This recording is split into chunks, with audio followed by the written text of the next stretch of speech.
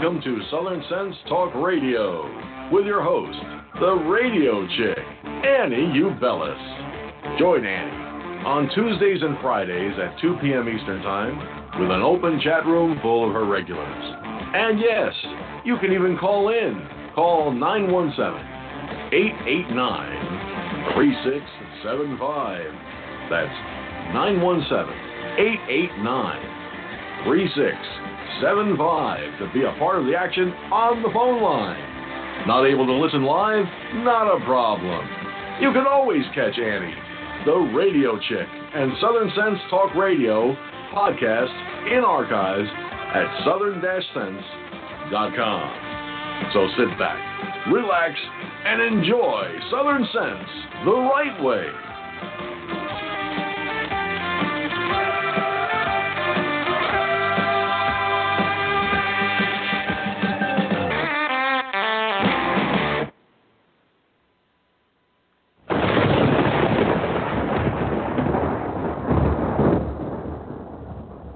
When an emergency strikes, what's your first impulse? If your answer is run to the grocery store, you're likely to find chaos and plenty of empty shelves. So how do you avoid this? Well, it's simple. You use today to make a plan, to prepare for things that may happen. It's a hurricane, earthquake, blizzard, or even social unrest, especially in today's political environment. The practical place to start is by storing up food in your home. And I use My Patriot Supply for my food storage. If you don't have an emergency food supply, it's time to do so. Here's a great item that makes it really simple. A 2-week food kit that comes in a rugged tote. And it's only $75 when you go to my special website, preparewithsouthernsense.com, or call 888-441-7290. This food kit includes breakfast, lunch, and dinners that will last up to 25 years on your storage shelves. So order now and prepare yourself, and then rest easy. So it's very simple. Just call 888-441-7290 or go to preparewithsouthernsense.com. You know what? Let's make it even more simple than that. You're listening to my show, and it's called Southern Sense, and you know you put a dash in the middle, southern-sense.com, and click on the icon for My Patriot Food. Well, if you want to insist, you can still go to 888-441-7290 or go to my website, Southern Sense, put a dash in the middle, southern-sense.com. Be prepared. Find out the colors of you, I see them through, and boy, Welcome back to another adventure on Southern Sense. Of course, my first show back in a long time, and of course, I already screwed up. You're listening to Southern Sense Live on Blog Talk Radio, SHR Media, the Lone Star Daily News up on iTunes, Stitcher, Spreaker, Facebook, YouTube, all the heck with it. Those are the name of the show. Forward dash the middle, southern-sense.com. I'm your hostess with the mostest, the radio chick, Annie. And this is a special broadcast. I know that normally we broadcast on Tuesdays and Fridays, but we're going to be doing a little switch up as we go getting back into full gear, which will happen on February 1st. February 1st will be our first official day back, but we may have a special show in between. Oh, by the way, I'm the hostess with the mostest, the radio chick, Annie, and Curtis is not with me today, which is why I'm screwing up left and right. Anyway, I want to welcome everyone that's listening in on Facebook, YouTube, and here on Blog Talk Radio. We've got a special guest in today. He's got a new book out called Robert Mueller, Errand Boy for the New World Order, and it's by author John Milkovich. And I spoke to his wife earlier today, and she's such a lovely lady. He's right now in court taking depositions, so hopefully he'll be able to join us real soon. He is a state senator out of Louisiana. And believe it or not, I went to his re-election website, and I'm reading through his platform, and I'm saying, this guy's a registered Democrat? No way. He makes Lindsey Graham look like a leftist. which Lindsey I still say is. But he is on the conservative side of Lindsey Graham. But why he's running as a Democrat, I don't know. But maybe in Louisiana, it's the only way you can get elected. But he will be joining us, hopefully very, very shortly. Again, I want to welcome everyone that is with us. We have a lot of stuff that we're going to be going over also, because I don't know how long he will be with us, because like I said, he is in the middle of a deposition. But today's show is also being dedicated to a gentleman that happened to have been a personal friend of Senator Milkovich, Dr. David Richard Graham. He passed away on July 30th of I believe it was 2007, but I put 2017. I got to double check that date. That might be my bad. Anyway, Dr. Graham, he actually passed away in 2006. Dr. Graham was a United States Navy veteran, a Vietnam War veteran, and a 9/11 whistleblower. And he passed away under very, very unusual circumstances. And I have a clip from 9/11 Doctor that was put up. And let me play that clip for you so you can get a better picture of who Dr. Graham is.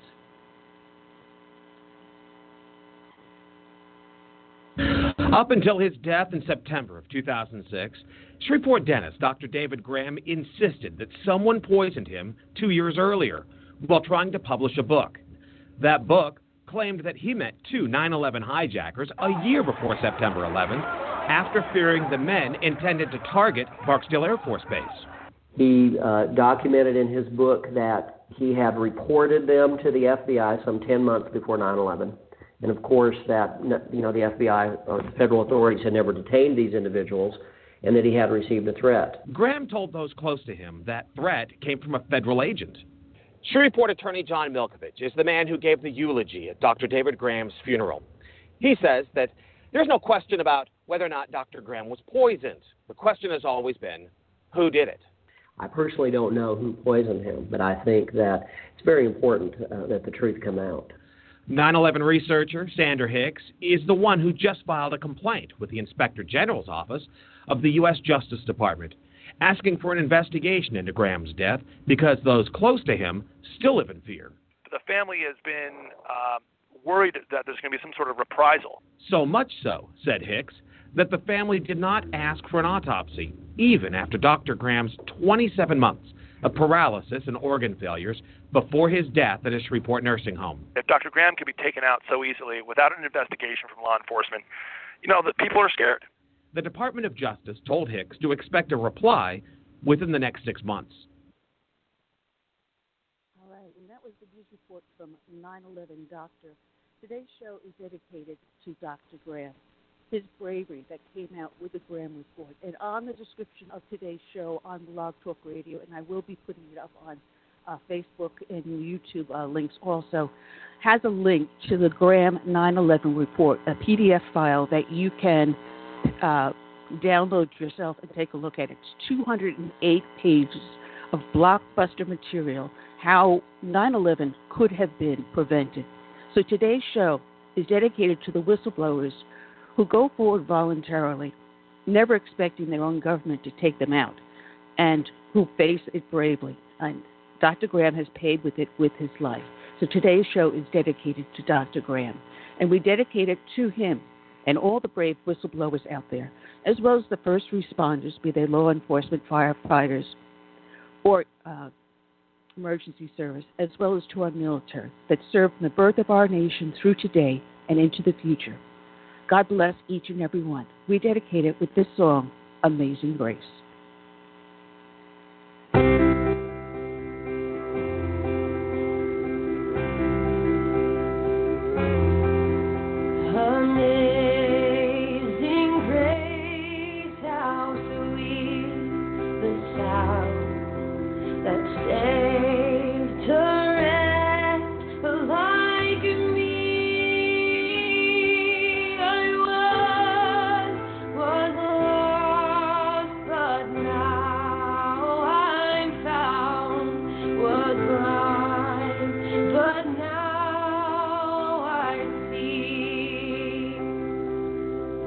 Was grace that taught my heart.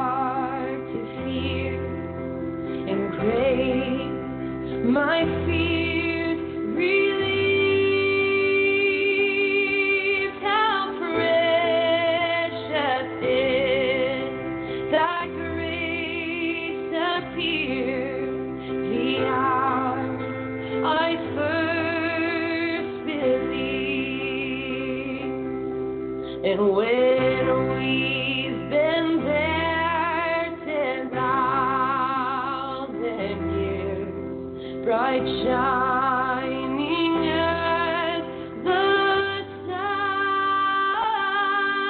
we've less days to sing God's praise than when we first begun. We've less days to sing God's praise than when we'd first begun.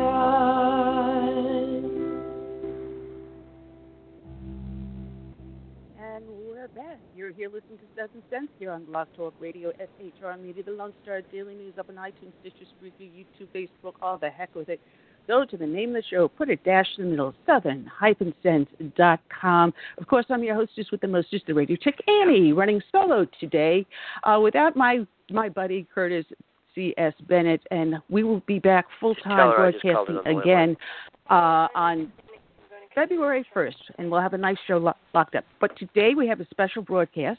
We've put this broadcast together just for this one gentleman, so we're honored to have with us aboard Louisiana State Senator John Milkovich. How are you today, Senator Milkovich? Hey, Annie, a privilege to be here today. Thank you. Or privilege to be here and speak there. You know what I'm saying. We got you. We brought you aboard to talk about your new book that you have out. It's really a blockbuster book, and why Robert Mueller is not behind bars right now is amazing.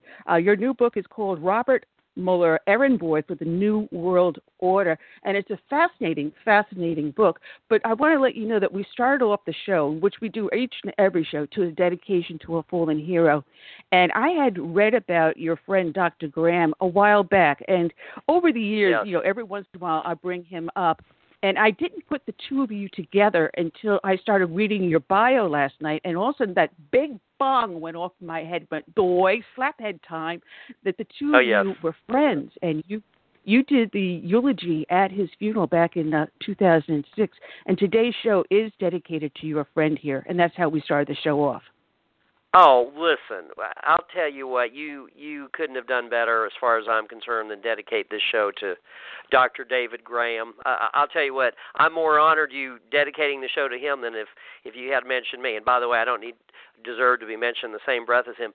David, yes, Annie, thank you so much. Thank you.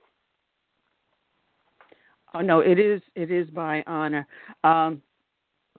And I just wanted to let people know what was going on about him. And I think at one point we're going to come back and do an entire show centered around him and what was going on and the Graham Report. Matter of fact, onto the show description today, as people go onto the Blog Talk Radio location, I'm going to put it up on the other websites, the other social networks too, a link to the 9/11 Graham Report that people can download and read the entire document.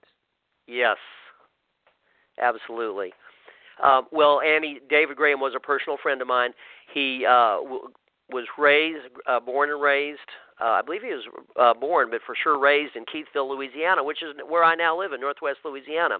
David Graham was a cutting-edge dentist who was one of the 30 years ahead of his time in warning patients about the dangers of mercury fillings. He was a innovative and very intrepid radio show, talk show journalist. He was a Keithville, Louisiana country boy. He was a strong Christian. And David Graham was a decorated Vietnam War veteran who volunteered for over 60 MedCap missions during the Vietnam War. Basically, he went out into situations into the South Vietnamese countryside to provide medical and or dental care at basically with small teams and every time they went into a village, they risked being wiped out by Viet Cong because, in the Vietnam War, you didn't always know which villages were run or dominated by the Viet Cong. So he basically put his life on the line 62 times during his career, was a decorated vet, to number one, provide medical and dental assistance to South Vietnamese citizens, and secondly, to keep other soldiers from having to do it. David Graham said, look, I don't have a family, I'm single, it's better me to go than someone that has a family. And of course, the strategic objective was to build bridges between the South Vietnamese civilians and the American South Vietnamese army that was fighting to repulse communism and into China. And when you're ready, I can talk to you about how David Graham and Robert Mueller potentially intersect. Well, go ahead, please do, because you do touch lightly upon it in the book, which is why I had that huge boing moment. Yes. Well, in David's background, again, a journalist, Vietnam veteran, country boy, cutting-edge medical researcher, David stumbled across some Mideastern interlopers in Shreveport in the fall of 2000, highly suspicious. They were using false names, pretending untruthfully to be medical physicians. They were trying to get on to the Barksdale Air Force Base across the river from Shreveport, which is one of America's top nuclear installations. And there was packages being sent to them using false names. One of them was talking about his relative meeting with Osama bin Laden. Okay, that's for a Vietnam War veteran like David Graham. That was enough whistles and red flags and warnings and sirens, and he told the feds. He contacted the federal government. He spoke to the FBI, spoke to Secret Service. He had several detailed conversations and said, look, these guys are up to no good. He thought at the time that they were trying to make their way onto Barksdale Air Force Base or a nuclear installation and cause blow something up, make a terroristic attack. They ignored him. He told them and told them and told them. Of course, fast forward October of 2001, David Graham is eating at a Greasy Spoon, one of our famous Southern Greasy Spoon breakfast places. We're proud of them. And he picks up the USA Today, and on the front is the pictures of 19 of the hijackers that supposedly helped perpetrate the attack of 9/11. Two of the 19 faces on the front page of the USA Today were hijackers that David Graham specifically warned the feds about. Going forward, David got back and he got right in the grill of the local FBI agent and said, what in the world were you thinking? I told you these guys were up to no good. You didn't do a thing about it. What's going on here? Y'all are not wanting to investigate. You're not wanting to protect America. And then his focus shifted from, look, you all didn't stop this, to why aren't you investigating this? And they didn't want to hear what they had to say. He started making written reports to the FBI. He then tried to get his report up the flagpole to the congressional and joint inquiry that was conducted, and basically tell them, look, that he had blown the whistle 10 months before 9/11. The FBI agents were not responsive. They basically threatened him, told him to keep his mouth shut, asked him how his health was in very unguarded terms and very, very directly getting their message across. And David said, no, I'm not going to be silenced. And as the story progresses of David's life, what happened is he said, look, I went to the FBI, and when the federal government, they wouldn't respond, I tried to communicate with the congressional committee. He actually drove to Washington to report his findings. He said, well, the next step is I'm writing a book. I'm going directly to the American public. Shortly before he was scheduled to publish his book about warning the feds about two of the 9/11 hijackers, he was poisoned. The FBI was there to, number one, discourage the doctors from saving his life. They literally went to the emergency rooms in the hospitals and discredited him with the doctors, told them that he was a nut. And they in so many words, they told him, don't spend too much time trying to save his life. And they falsely reported that he was dead. They falsely denied that he that he had met with them and told them about these terrorists before 9/11. And David survived, but they falsely accused him, trying to discredit him, of attempting to commit suicide. So basically, there's all kinds of FBI fingerprints and a lot of, surrounding shadows. How did the FBI agents know to be in the hospital? How did they know that he was going to be poisoned? But they were right there. Why did they falsely report that he was dead when he actually survived the poisoning attack? Why did they try to discredit him and say that he tried to commit suicide, which was a total falsehood? And why did they deny that he met with him? Of course, covering for themselves. And, David Graham was poisoned, I believe it was in 2005, but it was while Robert Mueller was the head of the FBI, and Annie doing everything in his power to cover up and sabotage the investigation of 9/11. And it's an amazing, amazing story. And, I some of the things that you wrote about in the book I was aware of. Matter of fact, I lived in By the way, Boston I should finish area that story. David did ultimately die from the poisoning, Annie. I saw, but he lived, I believe, it was about another 2 years, roughly, and I should know that number right out that time period. He survived, but he never walked again. He told his story, though, after he was poisoned. And when he talked to his close friends that were with him through the ordeal, and they asked him, who do you think was behind that? He indicated to his closest friends he believed the FBI, which that all happened while Robert Mueller was the head of the FBI and while Robert Mueller was doing his best to cover up what really happened in 9/11. Now, you weave it through, how Mueller has always shifted between different areas within the government and how he got his hands into several different investigations.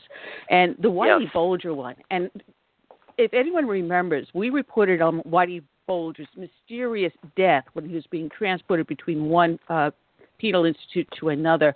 How did someone know that he was at that exact spot? And when I was thinking about that, I'm saying the FBI has to be involved in this. This is going to have to go right back to Robert Mueller.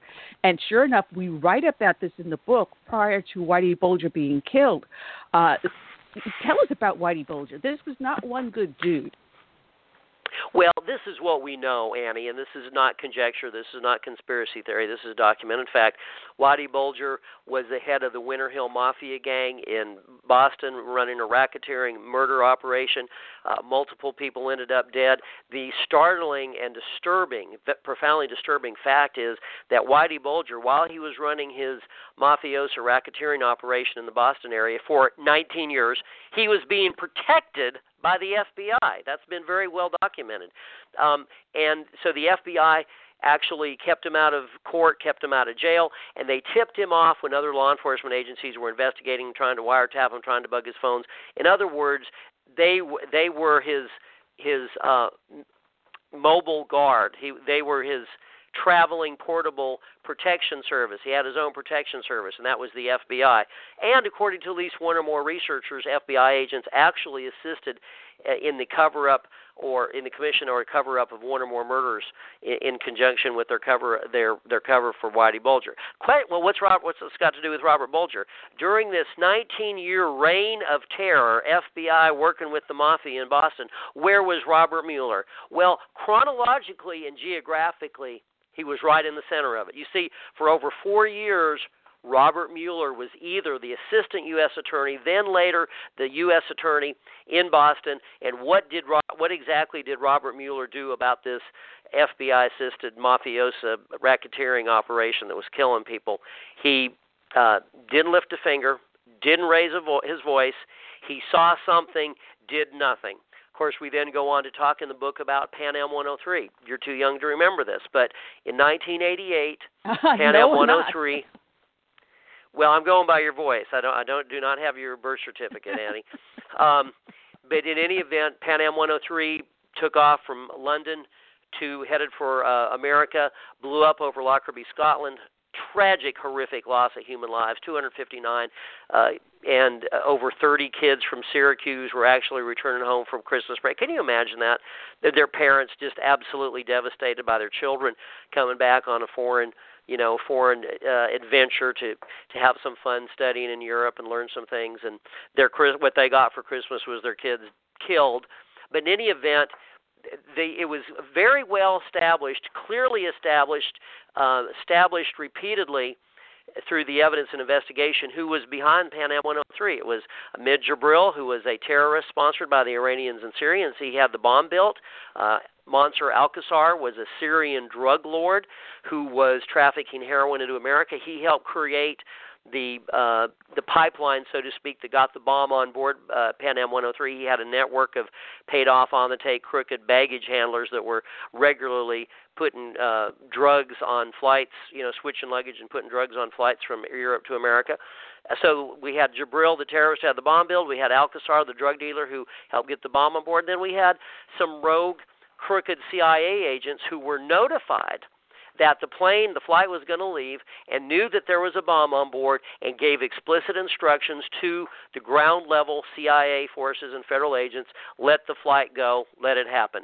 And, of course, parenthetically, to compound the tragedy, one of the victims, in addition to the Syracuse college students returning home for after the fall semester, returning home for Christmas to see their families, was one of the persons on board was Charles McKee, United States Army Major, high-ranking officer with the DIA, Defense Intelligence Agency. He was literally flying from London to America to blow the whistle on a CIA drug ring. The CIA was dealing drugs with Alcazar, the guy who got the bomb on board. Enter, stage left, Robert Mueller. What does he do? Well, Jibril, the guy who had the bomb built, he gets a pass. Alcazar, the drug dealer that helped get the bomb on board, he gets a get out of jail free card. The CIA agents that said, "Yeah, go ahead and let the flight go, and by the way, it's going to blow up one of our federal agents who's fixing to blow the whistle on us," they get a mulligan. So the guilty parties get off. But, and this is the hallmark of a Mueller operation, it's not enough that you let the guilty go free. You also always have to persecute the innocent, so you keep up good media relations, and it looks like you're actually a legit law enforcement officer. What Mueller did is he helped spearhead a fabricated prosecution against a couple of Libyan intelligence officials who had about as much to do with the Pan Am bombing as your sixth grade PE teacher in Des Moines, Iowa. We can go forward to Ruby Ridge, the federal agents. We all know the story. They shot up the Randy Weaver family. They tried to shoot Randy Weaver to death, but they seriously injured him. He survived. His son and wife were not so fortunate. His 14-year-old son submachine gunned to death by a federal agent as he was running away from what the family termed basically an ambush by federal agents. And not only was his son shot to death, his wife was shot in the head and killed by a federal agent and sniper, Lon Horiuchi, as she was holding her 10-month-old baby, standing in the doorway of her home unarmed, holding her 10-month-old infant daughter. So the federal agents go in and shoot up the Weavers.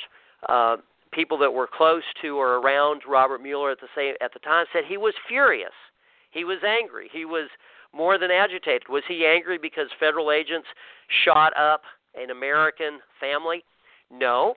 According to those that spoke to him, he was furious that anyone had the audacity to criticize federal agents for shooting up an American family. We can go forward to, and maybe I'm covering too much ground too fast. Well, we did have a question. Can we hop to BCCI for just a minute? Go ahead. Okay. We did have a question in the chat room because this gentleman, Alf, wants to know what happened to the terrorists. Now, the word was that two of them were released. And you talk about these two individuals also in your book. One was found not guilty. The one was released on humanitarian reasons. And I remember at the time and the whole point is they weren't. Yeah, they weren't the guys that did it. Exactly. Al McGrahey. Yeah, they basically scapegoated two Libyan intelligence officials that had nothing to do with the Pan Am. I mean, they knew who did it. It was Jibril. How do we know that? Well, the federal intelligence agencies had tracked, intercepted, documented the fact that he got paid by the Iranians $1 million to do the bombing beforehand. And then after the completion of the project, he got paid $10 million. He was basically, witnesses verified that he bragged about committing the crime. And one or more of the Iranian officials also admitted that Iran was behind the bombing. In fact, it was so overt and over the top that CIA agents have gone on record, at least one, Robert Baer, I believe is his name, went on record, this is a CIA agent, and said, look, after this bombing, everybody in the CIA knew that Iran and Syria were involved and behind it. So Jabril bragged about it. He got paid for it. Iranians bragged about it. They intercepted the phone calls where they were getting, they actually electronically documented the payments that were made by Iran to Jabril to commit the crime.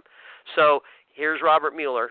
It was it's one of these investigations that's based on politics, not proof. Jabril gets off.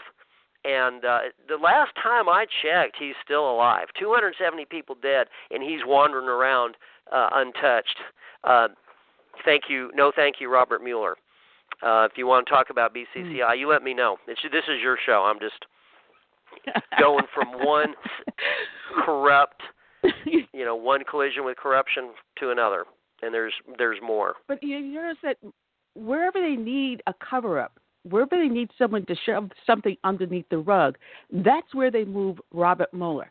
And now I was watching the confirmation hearing of William Barr today. By the way, 100% accurate and they what brought you just said. Yeah, go ahead, and they brought up the unholy trio of Rosenstein, Comey, and Mueller. And you notice that this is where the deep state is really dug in. And Mueller is their front man. Yep. Yes. You said it. I don't even have to say anything. That's it. Because when they were turning around, they're saying Comey is the greatest guy to head the FBI. He's the greatest guy to do that. I've said this on the air for years. And I says, how can you say that when he headed the Whitewater investigation? What happened? Nothing. He headed the Mark Rich pardon. What happened with that? Nothing. He headed the White House Travelgate, and what happened with that? Nothing. If all these years that Comey was there, he was mentored by Mueller. They are best buddies. They vacation together. What makes you think that this unholy trinity will allow anything to happen? And this is to what the your bad book guys. is proving. That's exactly right. You're right on the money. And BCCI is just one more example. Bush 41, yes. He brings in, BCCI is a huge scandal, billions of dollars used in financing and money laundering for drug traffickers, terrorist operations, crooked intel, black ops. They're using the money to bribe politicians, to pay for cover-ups, and they were theft of billions of dollars was involved. And Mueller's brought in by Bush 41. What does he do? He sweeps the evidence under the rug, and he makes sure that the big boys that are involved in this billions of dollars of fraud and money laundering and terrorism and drug trafficking, they get a slap on the wrist. They basically get off free. And it's really interesting, Mueller's selectivity, because there was Paul Manafort supposedly facing life in prison for potentially ripping off the federal government for millions of dollars. But in BCCI, we're dealing with billions of dollars. Mathematically, that's thousands of times as much money. I can't remember anyone facing life in the BCCI scandal. And move forward to 9/11. He was appointed to cover up BCCI by President Bush 41. President Bush 43 appoints him to head the FBI, get this, Annie, 1 week before 9/11. What does he do? As soon as 9/11 happens, he gets into hyper mode, goes into warp speed like Star Trek, and starts whisking and flying and stage right exiting the Saudis, the Bin Ladens, the Saudi officials and royalty out of America, so they cannot be questioned, cannot be investigated, cannot be interrogated. In other words, he immediately jumps into cover-up mode so that American people cannot ever find out the whole truth behind 9/11. Of course, I think the truth's coming out more and more every day. But at the same time, here's where the other shoe drops on the Mueller operation. He gets the Saudis, who had most likely involvement or culpable knowledge or support for the terrorists, out of the country, and then he rounds up hundreds of hapless immigrants in New York City who had nothing to do with 9/11 and detains them illegally without charges, without proof, without evidence. And according to one or more writers, he personally supervised their mistreatment. Why does he do this? Well, because here he goes again, manipulating the media. He doesn't want to go after the guilty, so you got to find a scapegoat. You got to hammer the innocent, persecute the innocent, let the guilty go free, so it can make it appear to the public like he's actually doing something to investigate 9/11. And after that, he continued to fight efforts by the committees to get the witnesses to talk about what happened. An FBI paid informant who was actually entertaining and hosting people that later went on to be 9/11 hijackers disappeared, and I don't know whether he died or not, but he was made the FBI made him unavailable, so he couldn't be questioned. He tried to keep Senator Bob Graham from going to the west coast of California to investigate the fact that a paid FBI informant took care of a couple of the Saudi hijackers, basically What I found amazing was, because I was on duty, I retired NYPD. I was on duty back in '93, February '93, when the World Trade Center was hit the first time. And I remember all the rumors and all the flashes that we were getting, sending us in all different directions, and how that actually tied into the second attack on the World Trade Center. And yet, it was never, the connections were never made for the longest time. And between 93 and the attack of 93 and 9/11, there was a Hollywood movie that came out. I believe it starred Denzel Washington and Tony Shalhoub, based upon an attack on Manhattan in a 9/11 type style, and where they rounded up all these people, Arab Americans, and they put them in these cages in the middle of Manhattan. And I'm thinking, oh, my God, this is like they're practicing. And then 9/11 hits, and immediately after, a week after, we hear about these Arabs being secretly flown home. And this is something else you addressed in your book. And we said, there's no way they could know where every single person is that needs to flee for their life, and have the government assist them, putting them on planes, unless they were tracking them ahead of time. Hey, you're listen. That sounds like you're doing, like you're thinking this through. Yeah, that's a very good point. It's kind of like one of the World Trade Centers. Anyway, the third. Anyway, you know where I'm going with that. But yeah, that's absolutely true. Mueller was sending minders, quote minders unquote, to interviews of witnesses by the investigative commissions, and basically they were there to intimidate witnesses, tell them to send the message: you need to keep your mouth shut. You don't need to talk. You need to be careful about what you say. He in several instances, entirely tried to block the investigation of what actually happened. Other things that he did is that FBI agents that blew the whistle and told the truth and said, look, we were trying to stop this, we knew something was going to happen, they get drummed out of the FBI or get sanctioned or get penalized or get discredited. And FBI agents who are willing to lie and go with the company story and say what they're supposed to, they get rewards, promotions, and bonuses. And let's move forward. Anthrax. Robert Mueller took control of this investigation, and basically the weaponized anthrax used in that attack was so highly sophisticated, so chemically advanced, that about the only people in America or the world that could produce it were labs in America that were connected with intelligence agencies or the military. Well, that looks pretty bad if the anthrax may have come out of a lab that had some connection to the federal government. So here we go. Mueller, persecute the innocent, let the guilty go free.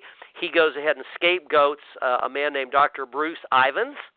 And the problem with the case was, according to Dr. Richard Spurzel, who is a top anthrax expert with the United Nations, he said, look, there's only 4 or 5 people in America that even have the capability to produce this highly weaponized, aerosolized, chemically transformed anthrax that was used in these attacks. He says, Dr. Ivins ain't one of them. I know. He doesn't even know. He doesn't have the capability to do this. And he said, in addition, he said, I know how to do this. It would have taken me a year or more, and a complete staff, and the best equipment, technologically advanced equipment in America or the world.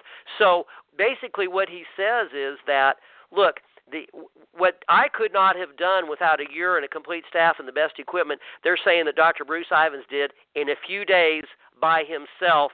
You know, he said, baloney. That did not happen. And Dr. Ivans' colleagues, to his death and afterwards, maintain his innocence. They never believed that he did it. His handwriting didn't match the handwriting on the threats or warnings. There was no evidence that he was in the area where the anthrax was sent out. But Mueller scapegoated him and isolated him and persecuted him and targeted him and drove him, half crazy. Now, the official story, Annie, is that Dr. Bruce Ivans, quote, committed suicide, unquote. Not everyone agrees with that. Some people think there's a possibility that there was something more sinister at stake in the tragic death of this man. What we do know is this. Number one, Dr. Ivans died at a very propitious, favorable, salubrious time for the Mueller investigation. He died right when Mueller was at the point where he was going to have to either put up and shut up. He died right at that point where the Mueller allegation was going to have to go public in a trial, and Mueller's case was going to have to be publicly humiliated. And so we know that he died at the timing of his death was very advantageous for the Mueller forces. What we also know is that the FBI agent, I believe his name was Richard Lambert, who was tasked with heading this anthrax investigation, he literally sued the FBI, filed a whistleblower action, and said the FBI, a lawsuit by an FBI agent against the FBI, saying you all are covering up the crime.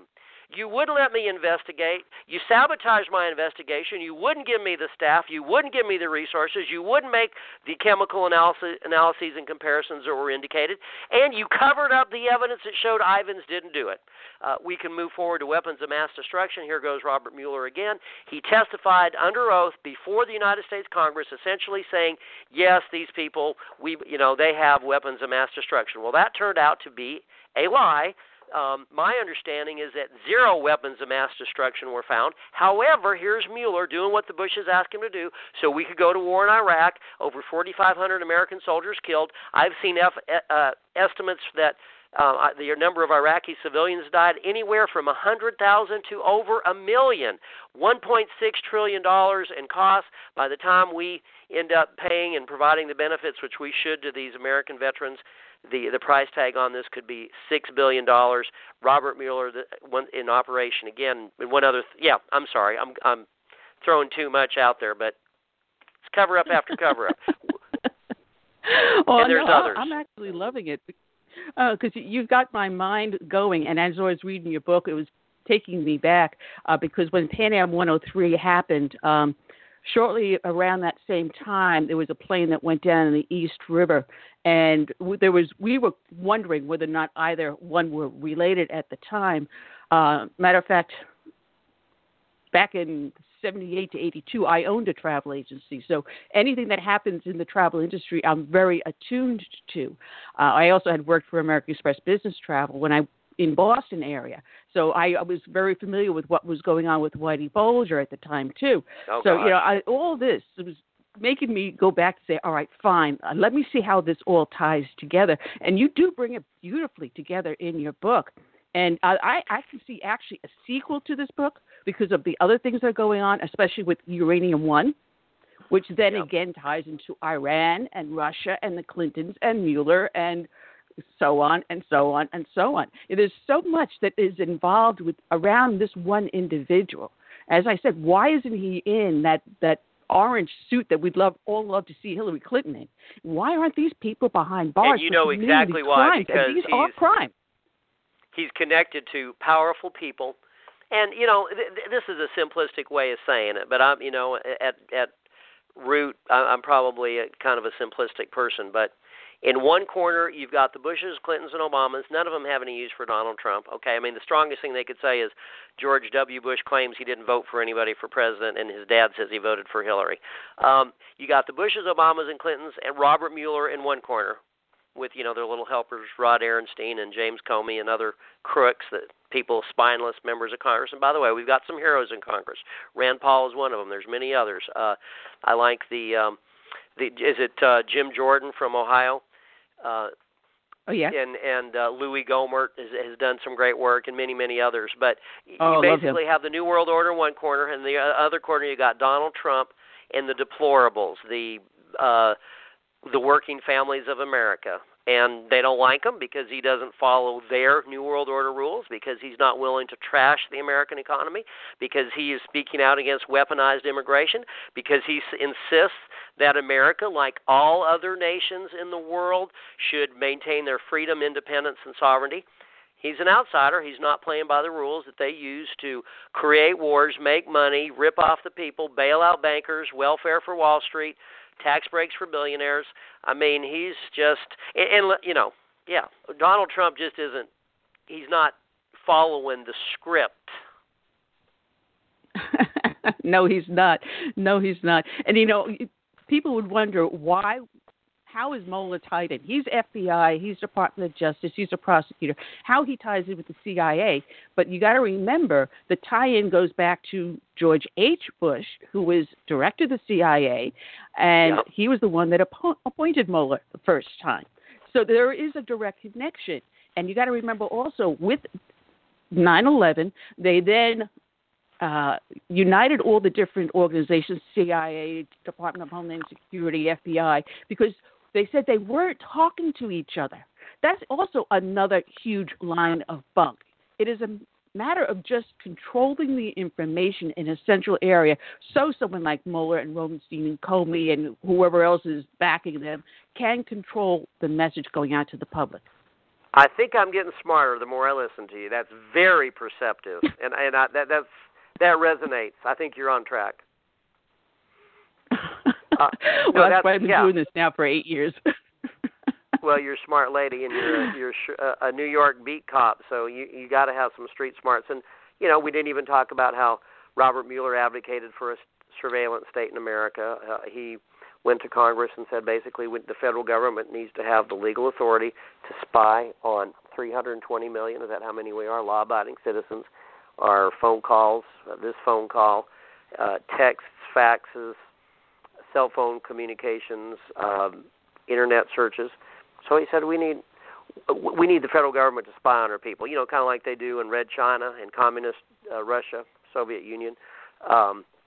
He's if you look at what his actions are, he functions like a communist. He did lie and say that there was no advance warnings from 9/11. You used to be a beat cop in New York City. You know what people in New York City know. That's a lie, and you know what tons of warnings about 9/11. And Mueller said, look, we had no warnings. The only way we could have stopped this is if we were spying on every telephone call of every American. We did not need to spy on the phone calls of every American. What we need to do is we need to follow up on the leads that were provided by federal agents and people in the trenches in the front ranks. But this is the bottom line, Annie. The book is good. And if it is, all of the credit goes to other people. It goes to the Christians. It goes to federal agents. It goes to investigators. It goes to researchers. It goes to cops. It goes to soldiers, veterans, the families of 9/11 victims. So, and they are the ones that went out and dug to get this information. And they, as I said in the book, they risked everything, sacrificed much to put this information out there. And what we do is we try to assemble and compile the information that these people risk their lives to get and bring to the American public. Well, there's a ton of information in this, but you touch on the most important parts that are relevant at this point. But as I said, there is a sequel to this because there's a lot more that surrounds Mueller and his unholy trinity, as I call it, that's going on. And Uranium One is the next big breaking story. You also have instances, and you mentioned about the spying, NSA. You had James Clapper that sat before Congress under oath, testified that they were not spying on the American public. They were not tapping into people's phones and cell phones and emails. He lied under oath, and no one touched. Yeah. So if Robert Mueller, if you're so upset about people lying, and yeah, I have got this is pedestrian, or pedestrian is one of my civil law professors used to say at LSU. I've got a deposition that I've got to go to. Annie, I love talking to you. You have got this figured out. People pray for her. We need to, you're one of the people that you're speaking out, telling the truth. American people need to get behind you and pray for you and support the products, the advertisers that patronize your show, because thank God for you. We need some folks like you that stand up, tell the truth, and they're out there. You're one of them. So you're my hero today. David Graham and Annie. Oh, yeah. Well, we'll definitely have to have you back on, do a lot longer with you. I just wanted to mention you are running for re-election. You are a state senator down in Louisiana, and I went onto your platform, and I may not have been born in the South, but I got here as soon as I could, and I learned here in South Carolina, if you want to get elected on the Republican ticket, you are a Democrat that registers as a Republican, and you'll get elected. Now, in Louisiana, I think it's the exact opposite. If you want to get elected in Louisiana, you are a Republican that runs on the Democratic ticket, because when I looked at your platform, I said, no way is this guy a full Democrat. Well, we're old school. I think there was a time in America when Democrats were fighting for a fair shake for working families and Bible values and help a neighbor. And tragically, and listen, you know this as well or better than I do, it's the Democrats in Washington. It seems like they've gone crazy.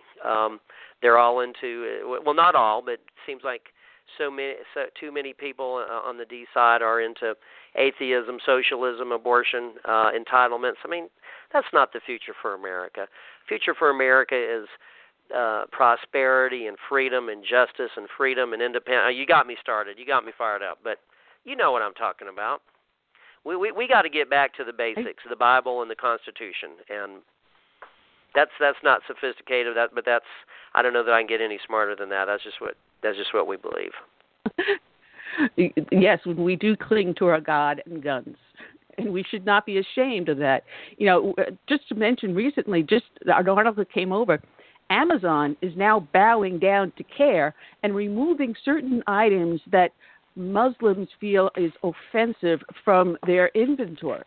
And this is how bad it is. You now have Facebook cooperating with CARE to censor sites such as ours. Franklin Graham has just been banned from Facebook. Now, this is where we've got a problem here. Yeah, yes. Listen, I hope we get to have this conversation again, because I think you may have more answers than I do. I just tried to focus on a small little part of the of the globe that I could try to drill down on, and was able to do it because of the hard work of other people. But I'll tell you what, I feel like I'm smarter having visited with you, and thank you so much for what you're doing, Annie. Oh, it has been our pleasure. And I have a link to your book up on our show page, as well as the link to the Graham Report that people can download. So I'm recommending it. It's going out to all the social networks. I highly recommend it. And when is it coming out in Kindle? I don't know if we're going to do that. Who knows? I don't even know. But we're so excited that we have so many great Americans that are willing to pay the price and put truth and justice before all these deep state manipulative games, and really tell the people the truth about what's going on. And I think the American people are really, I think they're catching on. And you're helping. So well, God bless for the hard work you do. I hope this is not goodbye, but talk to you soon.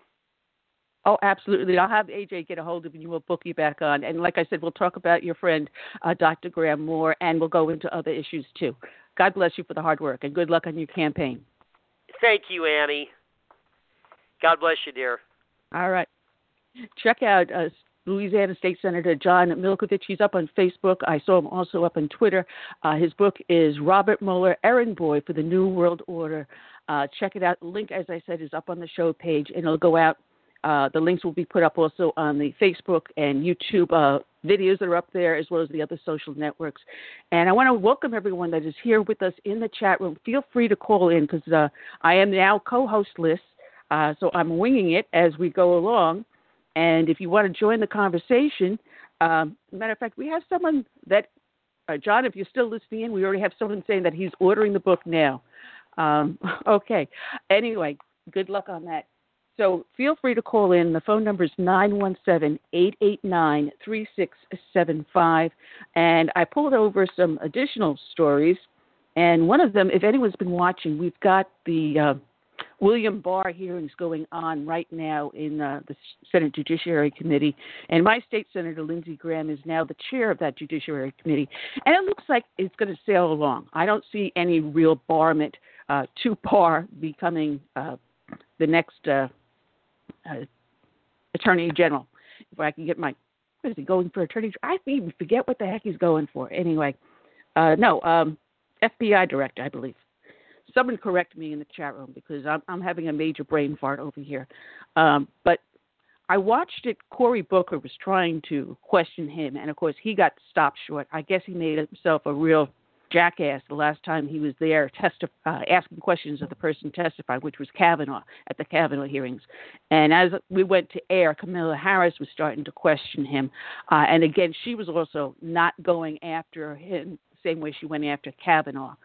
They did touch on his Catholic faith, and of course he answered that very brilliantly. I didn't see any problems with going on, and I see him going forward and being appointed and approved. But that being said, anyone else want to put up some subject that we can talk about? But I had this one thing here that was up on Tea Party Organization, and it looks like Lisa Page is singing. You know, we know the story about the Trump investigation that started off with McCabe and Strzok, and their text messages that went back and forth to each other. As a matter of fact, Phil McAleer and Ann McInerney have a great video up there where they have two people reenacting those text messages that went back and forth. And if it wasn't so serious, it would be hilarious. How childish those text messages were. And it goes to show how much they had Trump derangement syndrome, which started off with that, which led to a false FISA warrant, which led to the additional investigations, which all should have been thrown out because they're fruit of the poisonous tree, because that report that came out of Steele was falsified, which caused the FISA subpoena, the FISA warrant being issued. Again, fruit of the poisonous tree. It should never have gotten off of step one. But it looks like Lisa Strzok is now singing. Carlson of the Poached Times has recorded that this is a part of the transcript from the Page testimony. And the key points he highlights, Brennan was aware. He was well aware ahead of time of the so-called Steele dossier in early August of 2016. He included information regarding the dossier in a briefing given to then-Senator Harry Reid. So here we go, Harry Reid, and we know that this is orchestrated through Harry Reid.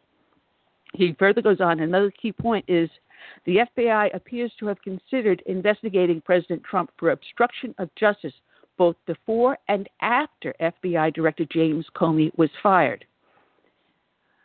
Comey was appointed at the pleasure of the president. The president can appoint anyone he chooses and fire anyone he appoints that he chooses. They serve at his pleasure. There's no obstruction of justice, period, end report. They tried this also with Richard Nixon. All right, he further goes on saying that Page says the DOJ refused to pursue gross negligence charges against Hillary Clinton over her use of a private email server to send classified information. Remember Comey on TV saying that he's not going to prosecute. They had already determined they were not going to prosecute Hillary Clinton before they interviewed her. Before they even went down to investigate and interview her, they already made the determination they weren't going to prosecute. Again, the unholy trinity, Rosenstein, Comey, and Mueller. Oh, man. FBI agent Michael Gaesha, I'm probably mispronouncing that right, or incorrect. He's the head of the Eurasian Crime Squad. Oh, good Lord. I think I need to take a sip of water. Bear with me, folks. All right. He received the dossier from former M16 spy Steele in July of 2016 and referred the transcript as Steele's handler. So we already know the FBI was handling Steele. Now, remember, this is the same dossier that they handed off to John McCain.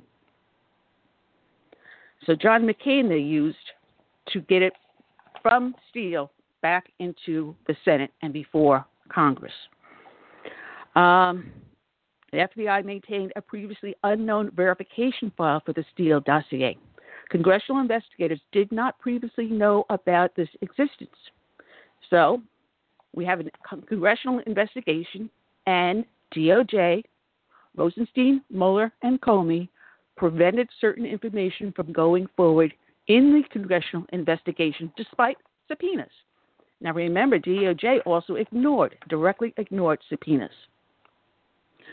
Okay, and John Carlin, the head of the DOJ's National Security Division, was kept abreast of the FBI's investigative activities through contact with then Deputy Director FBI McCabe. All right. Page worked directly for DOJ official Bruce Orr for at least 5 years and had met his wife, Nellie. Nellie Orr, Fusion GPS. Fusion GPS, Steele dossier, FBI. Okay, guys, as this doesn't make a lot of sense here, huh? Now, the role of the FBI agent Jonathan Moffa and DOJ official George Tokas may have been greater than initially assumed. There may have been far more involvement by the FBI than we're being allowed to know. Again, the call-in number is 917-889-3675. And got a couple other things we're going to go over, and we're probably going to end the show early. Let me see what I got here. What else do I have? I pulled up a bunch of other things here. Just bear with me as I go through my notes here. And for those watching, this is the book, excellent book to check out, Robert Mueller, Errand Boy for the New World Order by John Milkovich. And Kel, if you're listening in, pick up the phone and give us a shout in because I got some stuff here.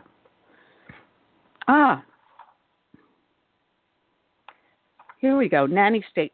We were talking about the nanny state before. This is an article. This is something we talked about in the past.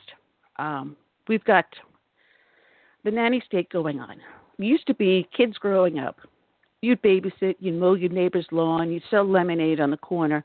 Then all of a sudden, local governments decided, hey, listen, these kids aren't using business licenses, so we're losing out on these revenues coming in. So we're not going to allow them to do these things unless they take out a business license. And, of course, there was a public uproar. Come on, they're kids. They're selling lemonade. They're mowing the neighbor's lawn. Oh, if you mow the neighbor's lawn, then you're taking away jobs from all those landscaping businesses that hire migrant workers. And we need those migrant workers because American workers don't want to do the job. Wait a minute. You had kids in school, kids on their vacation, willing to mow the neighbor's lawn. They were willing to do the work. But you take that job away from them, you prevent them from doing it, then you allow the landscapers to come in with migrant workers to do jobs you claim we didn't want to do. Talk about an oxymoron. Well, this is a recent one. This was up on National Review. And I'll read it to you. If a child wants to make a little bit of money helping out the neighbors, so what? A mother from Woodinville, Washington, says the cops showed up concerned that she might be violating child labor laws because her 9-year-old daughter had offered to do housework for neighbors. Christina Bear told Reason magazine that she had posted an advertisement on behalf of her daughter Sarah, offering Sarah's services as a mother's helper. The ad, which was posted on a neighborhood website. Now, we all know we've got local papers, the Penny Saver, or whatever you have nearby. Ours is the Beaufort Gazette. And you can go up onto their website and post a little ad in the local community. The mom did. And the ad stated, "Hello, my almost 10-year-old is available as a mother's helper.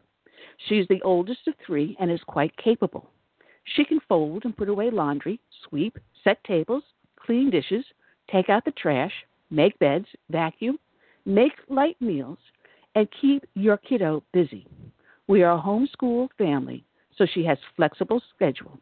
Please message me if you're interested in meeting with us." So obviously the mom is not going to let her go out just to any place. She's going to interview the person that wants to hire her daughter to do some chores. So she's taking care of her daughter. She's protecting the daughter. She wants to know where she's going and what she's going to be doing. So she said, listen, talk to us. Let me interview you. And if we feel you're a good fit, we'll make arrangements. Smart mother. Now, according to Bear, only 6 hours later that the sheriff showed up on her door. Someone had been monitoring. They had been trolling that website just for something exactly like this, just to cause trouble. He was embarrassed and apologetic, but said he had to do a welfare check to make sure I wasn't running a sweatshop. Bear said in a letter to Reason, apparently generated multiple phone calls from paranoid neighbors thinking I was using my child as a slave. Bear said she found the whole thing to be completely ridiculous because she herself had worked in a community nursery with infants when she was 9 and was babysitting alone by 11. All those things would probably violate our state's child labor laws today, she wrote. It's a shame that our culture has resorted to this paranoia. It's robbing our children of the pride that learning skills and hard work bring, she continued. I'm keeping the ad up. Good for her. Bear is right. The whole thing is completely and totally insane. Honestly, I can't believe that a simple ad from a 9-year-old wanting to do a little work even generated a single phone call in the first place. Who are these people? According to Bear, the cop even left with a warning that she should never post anything about her child wanting payment for her services. I just have to ask why. I'm glad that no one was there to protect me from babysitting for the neighbors when I was a kid. It was a great way to take on some responsibility and make a little bit of money, and I'm proud to report that I have suffered absolutely no traumatic consequences as a result of it. None at all. If a child wants to make a little bit of money helping out the neighbors, then so what? That's far from a situation where the police need to intervene because it's not like there's a victim. In fact, everybody wins. The neighbors get what they want, and the child gets a little bit of cash and a valuable life experience that comes with having some responsibility. Amen to that. Now, growing up, I mowed my neighbor's lawn. We had a push mower, one of those, not an electrical one, a push mower. And we would go to our next door neighbors, and for 50 cents, 75 cents, we would mow their little patch of front lawn. Happy to do it. I babysat my mother's friends, our neighbors next door. I babysat. I even went so far as selling stationery and greeting cards door to door. We all did it as kids. That was part of growing up. It made us responsible adults. It made us appreciate the money that we earned. I mean, it's one thing when a parent gives you an allowance or you go out, Dad, I want to go to the mall. Give me $100. That doesn't teach you respect for the dollar.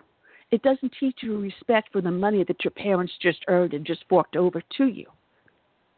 It doesn't teach you respect for that person working at that counter when you go into the store or into that fast food restaurant. It doesn't teach you the respect that you have for their hard work that they're putting out to give you a product that you appreciate. Instead, we have I'm trying to think of the proper word, a privileged society. Everyone thinks everything is their right. You have a right to health care. You have a right to a higher education. It is a right to have free government money, food stamps, housing, you name it. Your Obama phone. It is now a right instead of an honor and privilege. I was honored and privileged to go to college. I wasn't given a college degree. I worked at one point 3 jobs part-time to pay my tuition. My parents didn't fork me over the tuition or give me money for my books.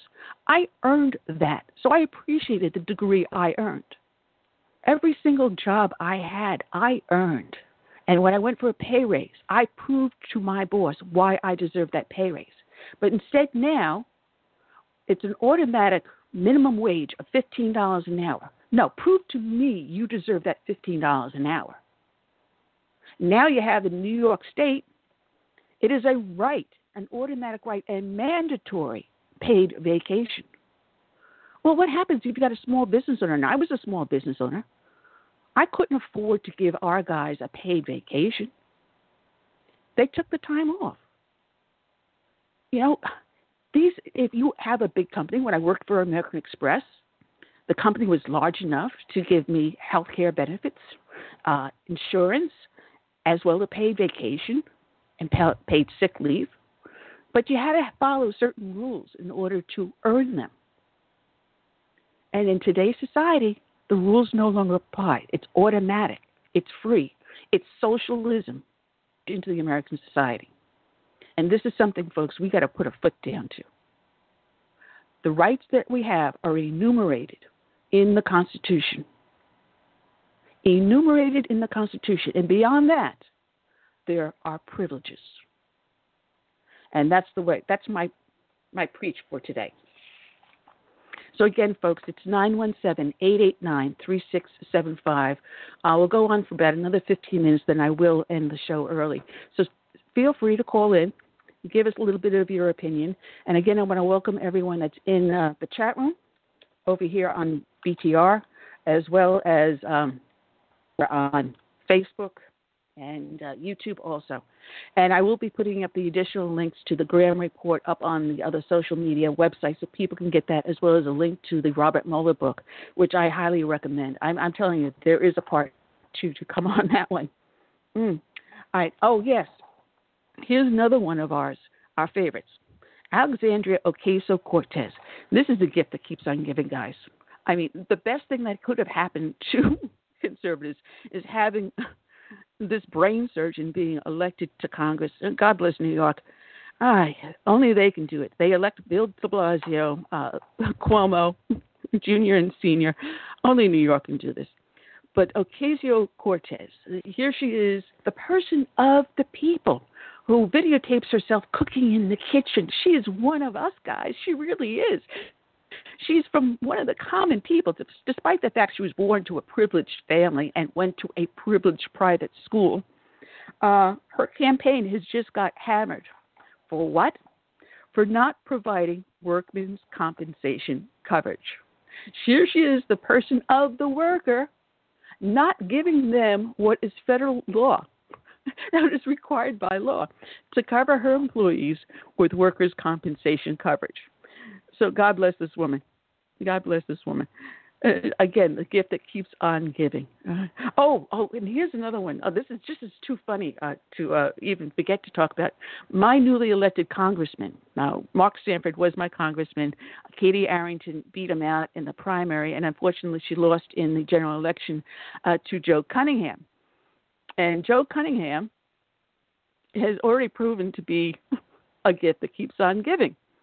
Oh, God bless the state of South Carolina. What are we going to do? We already have, I believe, 6 or 7 people lining up on the Republican side that have registered. They want to be in the primary to challenge Joe Cunningham. But what does he do? He shows up for the first session of Congress, and he's trying to get into the first session of Congress, and he's smuggling in liquor. Now, that is prohibited. This is the people's house.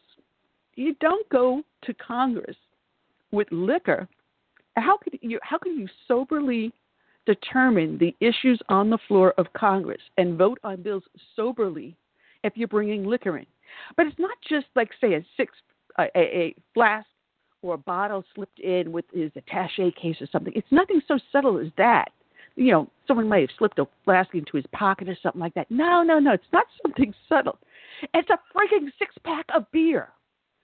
How do you try to smuggle a 6-pack? No, it's not alcohol, 90-degree wood alcohol or something like that. It's not a bottle of brandy. It's not a little flask of scotch. No, it's a 6-pack of beer. Come on, show yourself having some class. Oh, good Lord. I'm telling you, this new Congress is going to be the gift that keeps on giving, folks. It's going to be very interesting going into 2020. So again, folks, call into the show, 917-889-3675. Sometimes you watch these people in Congress and in the election trail, and you just wonder, what are people really thinking? And that's the problem. We rely on social media.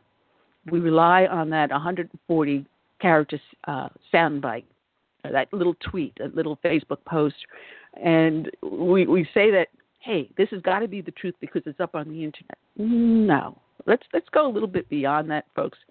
Let's do a little of our true homework here. I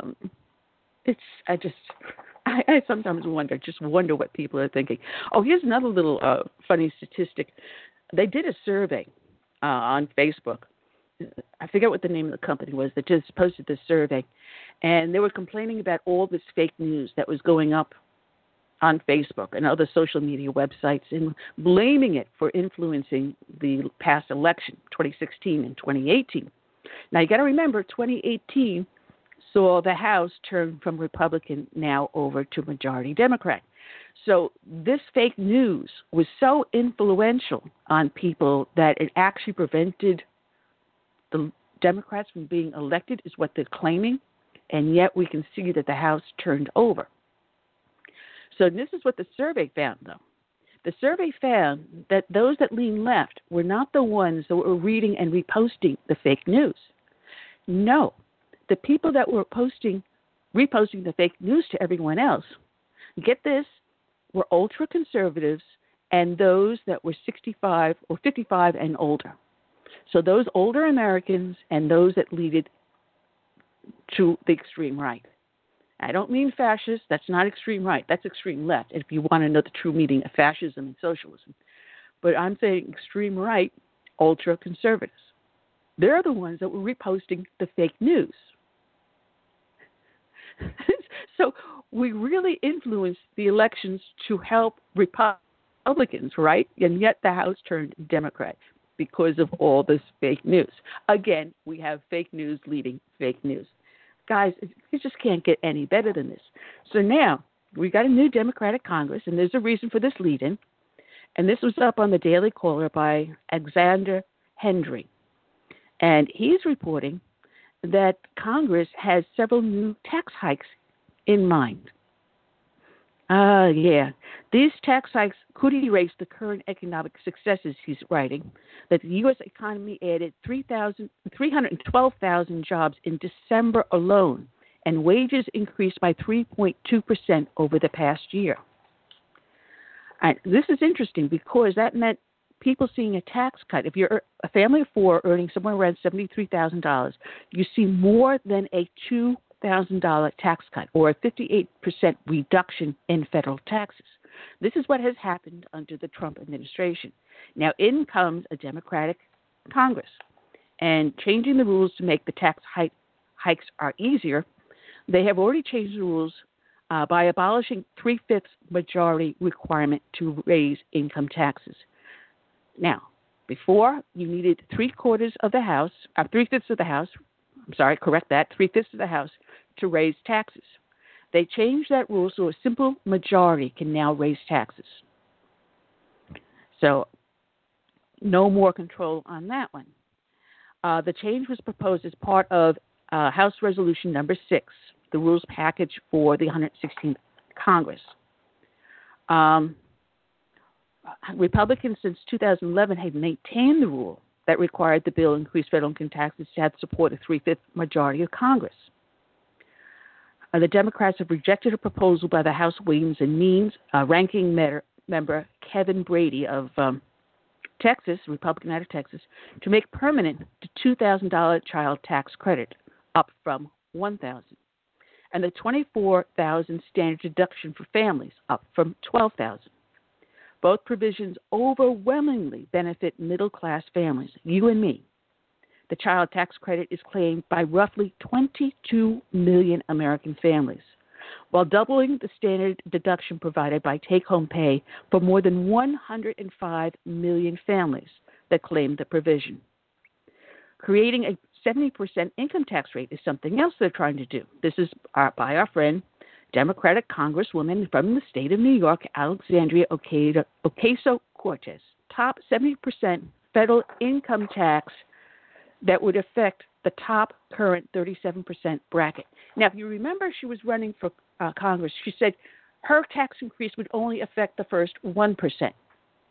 And then it is now increased to 37%. Hello, where have we seen that before? Oh, wait a minute. The constitutional amendment that has given us the federal income tax, the IRS. When they proposed that originally, they got the American people to pass that constitutional amendment by stating that the new federal income tax, the new constitutional amendment, will only affect the top 1%, those million and billionaires. It's not going to ever go down to the upper class, the middle class, or you and me, the regular American people. Everyday American people would never pay an income tax, a federal income tax. That's not the purpose of the amendment that gave us the income tax. And guess what, folks?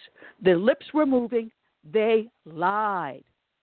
So now Ocasio-Cortez now saying that she originally said her 70% income tax would be the top 1%. She is now saying that 70% income tax would be the top 37%.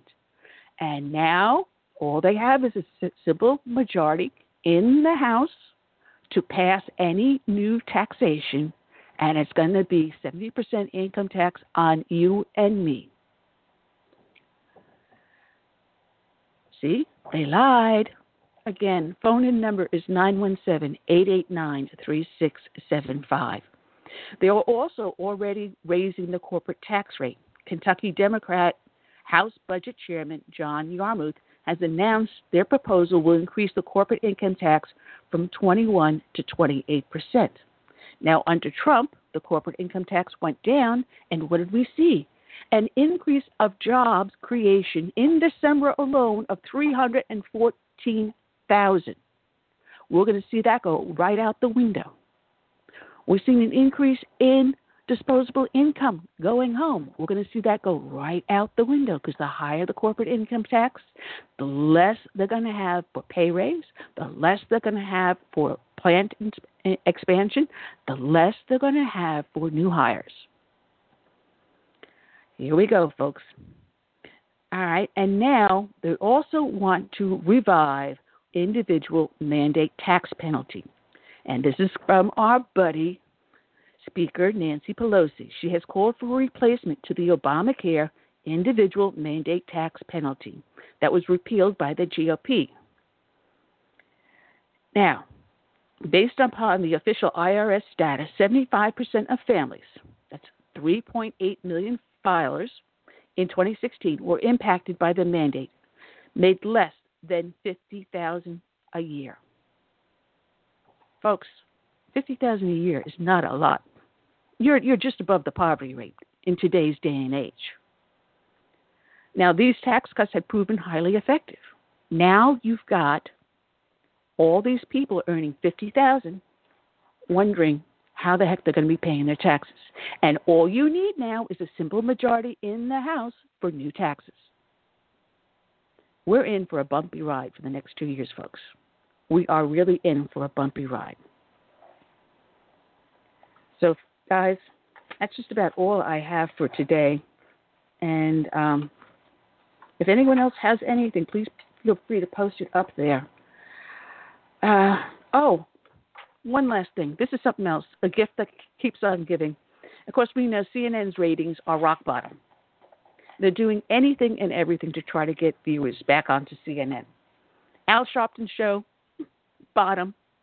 Rachel Maddow, bottomed out. So in order to try to revive their ratings, they've got an anti-Trumper, former Republican Governor John Kasich. Now, I say that with a little bitter taste in my mouth when I say Republican Governor John Kasich.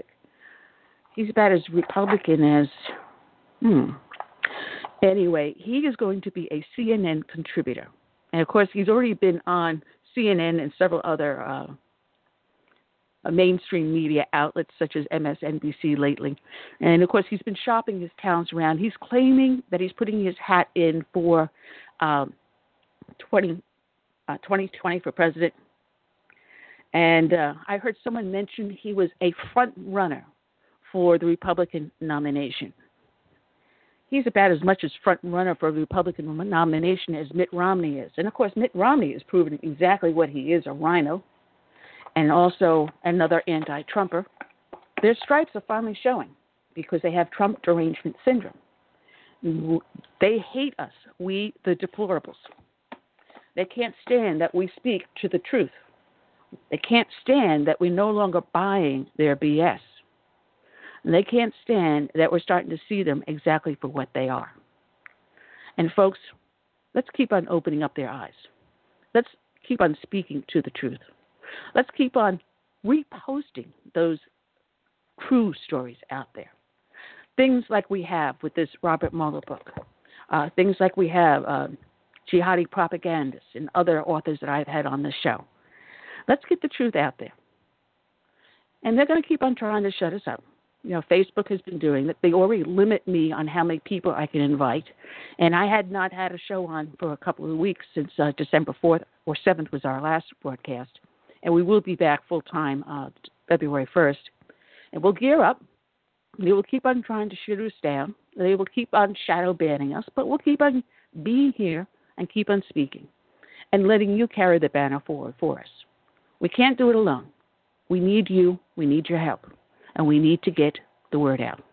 Now, I see we got some friends out there in the chat room, some people that have their own shows and their own blog spots out there. So please feel free to post them out there. We've got our friend Sasquatch. He's got his blog spot, I believe. We have Kel out there that has Red Fox Radio and Global Patriot Radio here on Blog Talk Radio, getting the truth out there. We've got Gary Kemper out there that gets the truth out there. Our friend Boyd. I want to thank all of you for getting the truth out there. It's something that has to be said, that something has to be done. And I thank you, and I am honored to have you here listening with us today. And Curtis will be back with us on February 1st, and we'll get back up and gear up for the full fight because we got ourselves a rocky 2 years here. Until then, I will say good night and God bless, and leave you with our closing song. That's if I can find it. I mean, it's been a while since... Oh, here we go. It's been a while since I've done this. So, forgive me for screwing up. But anyway, that's what I get for having a co-host today. So until then, I will say good night and God bless. And we'll see you on February 1st.